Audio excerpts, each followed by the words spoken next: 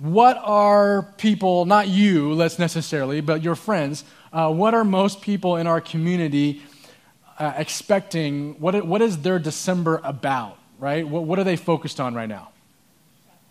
Shopping, buying, gifts, parties, eggnog, eating, right? I mean, we are in this season to celebrate the birth of Jesus. God come in skin has turned into the most commercial, consumeristic holiday in the world. So everyone is kind of focused on those things. You know what else they get focused on? Their pain. And then they realize in this season that's supposed to be so special that their relationships, their life status is not what they wished it was. And so statistically in our country, this next few weeks are the most depressing, the most down that people ever get. And you can just look across the board. Suicide rates in our country are at their highest around Christmas time. That is just the reality that we live in. In fact, I was just online and I saw that the Mayo Clinic, have you heard of the Mayo Clinic? It's just a really nice hospital system, doctors' medical system. They put front and center on their website an article, several articles, but one specifically on stress and depression and the holidays, tips for coping, right? And then they list all these things. Acknowledge your feelings, reach out, be realistic, set aside differences, stick to a budget. All these practical tips to help people cope with their depression that is at record highs at this time of year. And I know that it's out there and it's in our culture, and we know that it's not just out there, but it affects us. And that's just the reality. And so we're going to talk a little bit about that today, because tips, this is a good start. Like, I appreciate that the Mayo Clinic is sensitive to that, but it's not enough. It's not enough just to have a few tips on how to deal in this season. So if you pull out your outlines, you see that we're talking about this idea of comfort. And what the title there, Take Comfort, is actually a myth, because you and I cannot comfort ourselves. To take comfort is just to fulfill that consumeristic mentality, to think that we can self-soothe, and we can't. We have to receive comfort. Where does that help come from? Psalm 142 says, "Listen to my cry, for I am in desperate need." And we can probably all relate to that in some situation. And when we are in desperate need, whether it's been in the past or whether it's in the present or whether you're in denial that you're in need right now, when we are in desperate need, our tendency is to comfort ourselves. Our tendency is to take the edge off, to numb, to reach for something that we can control to make ourselves feel better as quickly as possible. That is what we do. It's not a judgment, it's just real. As humans, we don't like feeling badly. We want to feel better quick. And so we reach for different things. Here's what you and I reach for. When I was single, I would reach for the next relationship, the next girl that I thought made me look better. Because if I didn't feel good, if I didn't feel like I was where I was supposed to be in my life, or if I didn't feel confident in myself, I thought that having someone attractive, good-looking, fun, or whatever next to me would make me feel better. That would increase my worth. Or maybe it's pornography. You go to pornography, men and women, to try to get a quick fix, to get that thrill, to feel better. Or drinking and drugs, obviously, to numb the pain. That's classic. Eating makes us feel better. It satisfies a temporary hunger, right? Or how about retail therapy? You know something about that? Shopping. I don't know what it is, really. I mean, I guess I kind of do. I've been there. I like nice jeans. So I know to go and to say, somehow by putting something on that's new, or putting something up that's new, or buying something new, somehow it makes me feel better in a second. Or television, to check out of reality. But what do those things do? They don't work. You're smart people. They don't work. They actually make the situation worse. Eating will just make us fat and uncomfortable, ultimately, right? Overeating. Or if it's pornography, we actually just get more lonely. And that angst, that hunger, it just gets worse. If it's the relationship, if it's not a healthy relationship, it makes us more lonely too. It's not satisfying.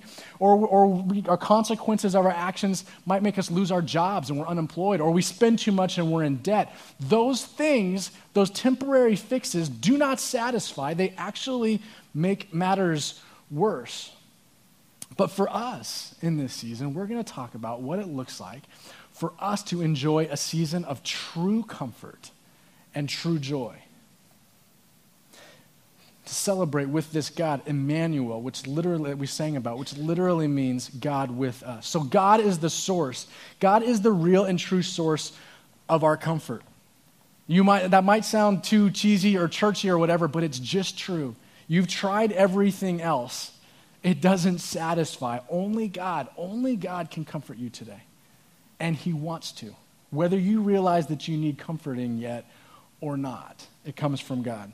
We're going to be in 2 Corinthians chapter 1. I'm going to read verses 3 and 4 here, and then we're going to hit the other verses in that paragraph, in that section, as we go. Verse 3, praise be to God, the God and Father of our Lord Jesus Christ, the Father of compassion and the God of all comfort, who comforts us in all our trouble so that we can comfort those in any trouble with the comfort we ourselves have received from God. So let's be very clear. It's God who comforts us.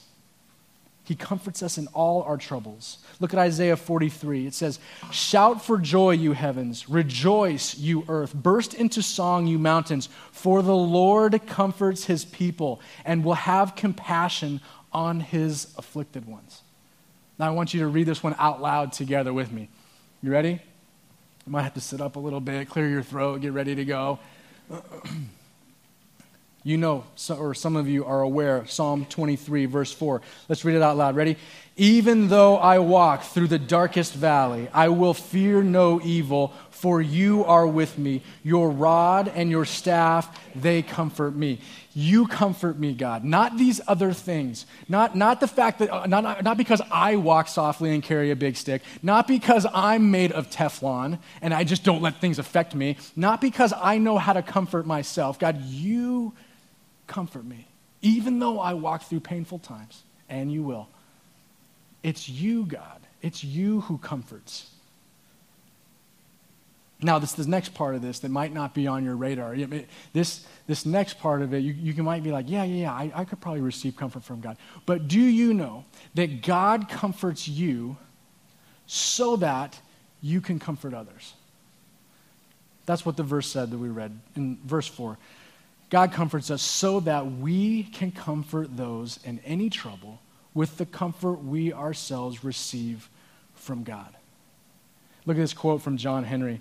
He says, God does not comfort us to make us comfortable, but to make us comforters. Friends, God will not waste your pain. I know if you have lived in this, even if you're 15 and you have lived in this life, in this world very long, you have experienced pain. And if you don't think that you have, you will. He won't waste your pain. It's not God who has inflicted that pain upon you. It's not him who is punishing you. But for whatever reason, he allows it in this time, in this world. And he will not waste it. He will use it. He will use your pain. He will let us go through hard times, and then he will comfort us so that then we can turn and comfort each other who are going through similar and difficult things. He doesn't waste it. Hebrews 10, 24 through 25 says this, and let us consider how we may spur one another on toward love and good deeds, not giving up meeting together as some are in the habit of doing, but encouraging one another, and all the more as you see the day approaching. We're in the all the more days. We have never been as close to the end and Jesus coming back as we are right now in this moment. These are the all the more days. All the more as you see the day approaching. We encourage each other. That's what we do. There was a woman in one of our services not too long ago who was sitting, and from the first song, she was weeping. We didn't know what the deal was. It didn't matter. She was just hunched over, weeping by herself first thing in the service. And after maybe the first song, we saw a woman about 6 chairs away get up, move over to her, and put her arm around her. Not a word was exchanged. But for the rest of that service, the weeping, the crying woman leaned in and just cried on this woman's shoulder. All the songs, through most of the message. Words didn't matter. But in that moment, one woman had eyes to see, and she reached out and just was there and present and comforted her. We receive comfort from God so that we can comfort others. Now, how do we receive comfort from God? How do we have hope when it hurts? And another question is, will you? Are you willing to receive comfort from God today? Comfort for your past, comfort for things that you're ashamed of, comfort for disappointment, comfort from loved ones lost, comfort from things that you think can never be undone, or places that you'll never get to as a result of circumstances. Will you receive comfort from God today? Here's how we do it. Number one is resist self-medicating. We talked about those ways that we medicate. Verse 9 says, "Indeed, we have received the sentence of death, but this happened that we might not rely on ourselves, but on God who raises the dead." We serve a God who raises the dead. You might be in a situation that you think there is no hope in this situation. It is too far gone. I am too far gone, whatever the case may be. We serve a God who raises the dead. Our hope is in God. And almost all of us find ourselves drawn in this self-medicating thing, right? Relying on ourselves, trying to fix ourselves. I would say almost 100% of us self-medicate in some way. We want to fix, we want to control, we want to not feel bad, and so we reach to those things. The first step in letting God comfort you is to let go of those ways that you keep trying unsuccessfully to comfort yourself. And when you do, this is just a little side note, when we numb those painful emotions, when we numb those things that we wish weren't there, you don't just numb the pain, you numb all your emotions, right? I mean, you realize that.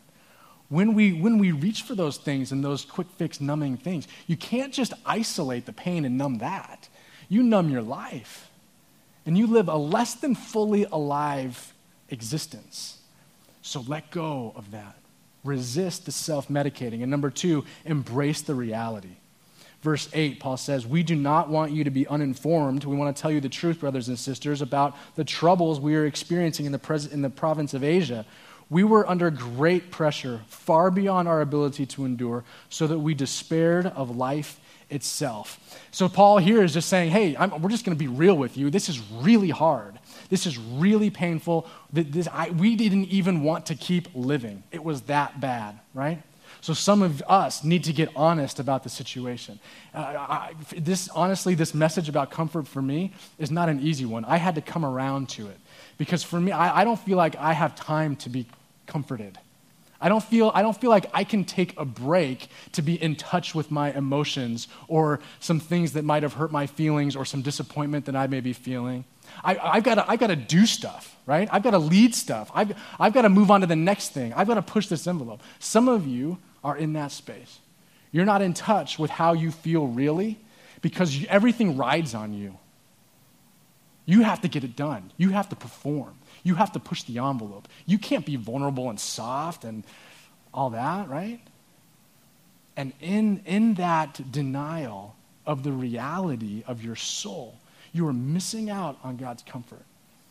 And we create this hardened experience and this hardened exterior so that we're not living full lives. We are numb to the full experience of life.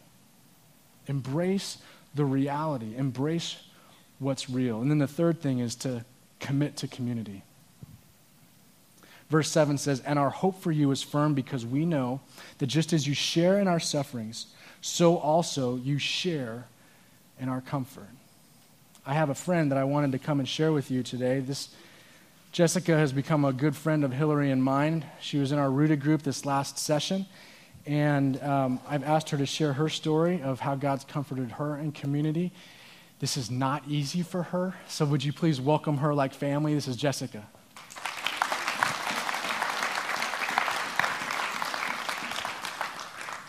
I thought it'd be easier doing this for the second time, and it's not.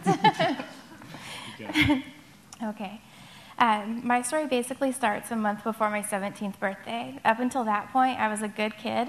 I was a 3-year varsity athlete, had good grades, and had never gotten into any trouble. But one day, my entire life changed when a car ran a red light. Everyone said I was lucky that I didn't die. I've never viewed it that way. Dying would have been so much easier. The car accident left me with a traumatic brain injury, and the damage is permanent. The list is pretty long of difficulties I have faced and continue to face every day. I had everything taken away from me, and I didn't have a choice in it, nor will I ever get it back, all due to a guy going too fast and not paying attention. While I didn't lose my actual physical life that day, I lost everything else. I lost the one thing that can never be replaced, my memories. I have no childhood memories. I don't remember anyone who was part of my life. I had to be reintroduced to everyone. Instead of starting my senior year with all my friends having fun and doing normal 17-year-old stuff, I spent my senior year at a school I felt like I had never gone to and surrounded by what felt like were strangers. It was extremely awkward, constantly having people come up to talk to me and not knowing who they were. It was awkward for them too. I didn't know how to deal with it, so I started hanging out with people who didn't know me. That, of course, was the bad crowd.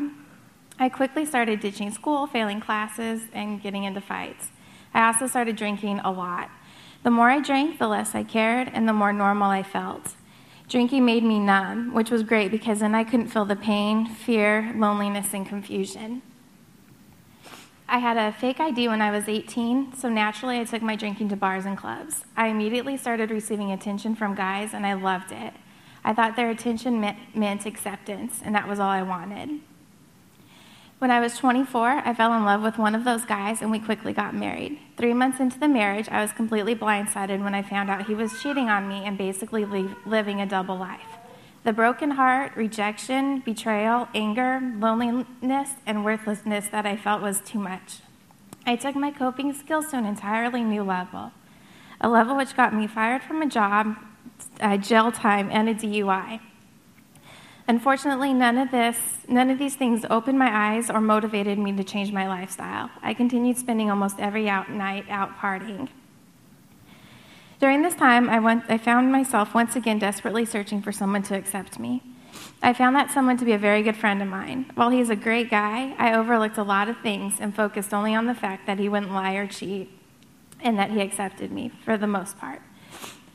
My 12-year party life ended 4 years ago with the birth of my daughter, Delaney. I put all my energy into being a mom, and for the most part, I wasn't reckless with my coping skills. Well, up until about 6 months ago, when my husband and I decided our marriage was over. I became super mom during the day and old Jessica at night. Night turned into weekends, and weekends turned into daytime. I always said I wasn't doing bad because I was still functioning. I've always had a good job, I'm a great mom, and I've slept with a lot less guys than most of my friends. What I didn't realize was all the self-gratification I was doing, trying to find comfort, was really just lowering my rock bottom and causing a ton more damage. It made getting out of the rock bottom black hole impossible.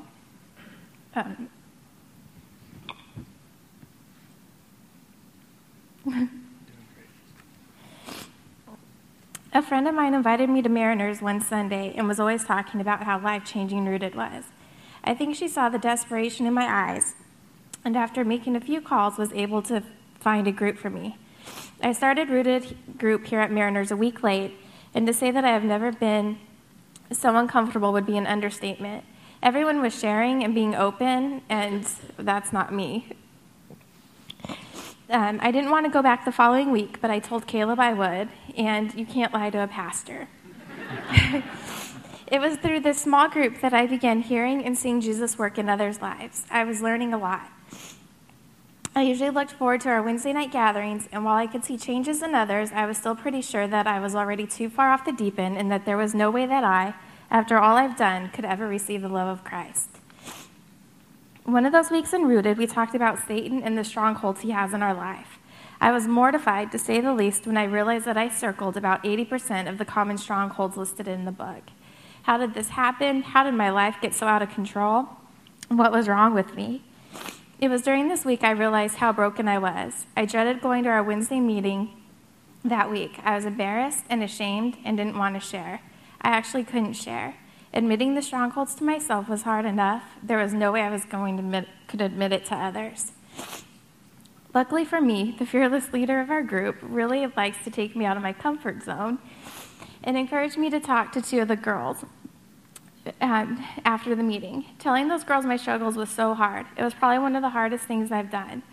When I was done telling them, I was shocked at their reaction. These girls did not look at me with the judging eyes that I expected. These amazing girls showed me love, compassion, acceptance, and prayed for me. It was beyond overwhelming, and in an instant, I felt like a huge weight had been lifted and I was no longer drowning. It was that night that my life completely changed. Instead of going to the bar after the meeting, I went home. I went home and prayed. It's been almost 2 months since that night, and other than going out with friends a few times and having a drink, I have been completely sober. I've set boundaries with other friends, which ultimately has caused my list of friends to decrease. I'm back to being the mom that my girls deserve, and nothing feels better than that.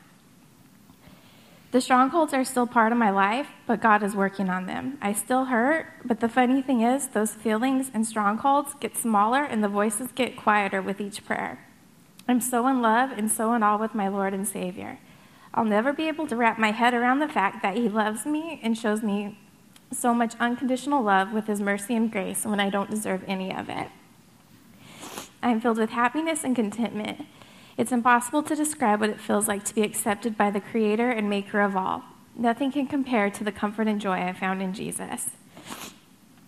A guy driving carelessly unintentionally changed my life 15 years ago, but a small group of amazing people have intentionally changed my life forever by accepting me and walking alongside me as I searched for the comfort I needed and found in Jesus Christ.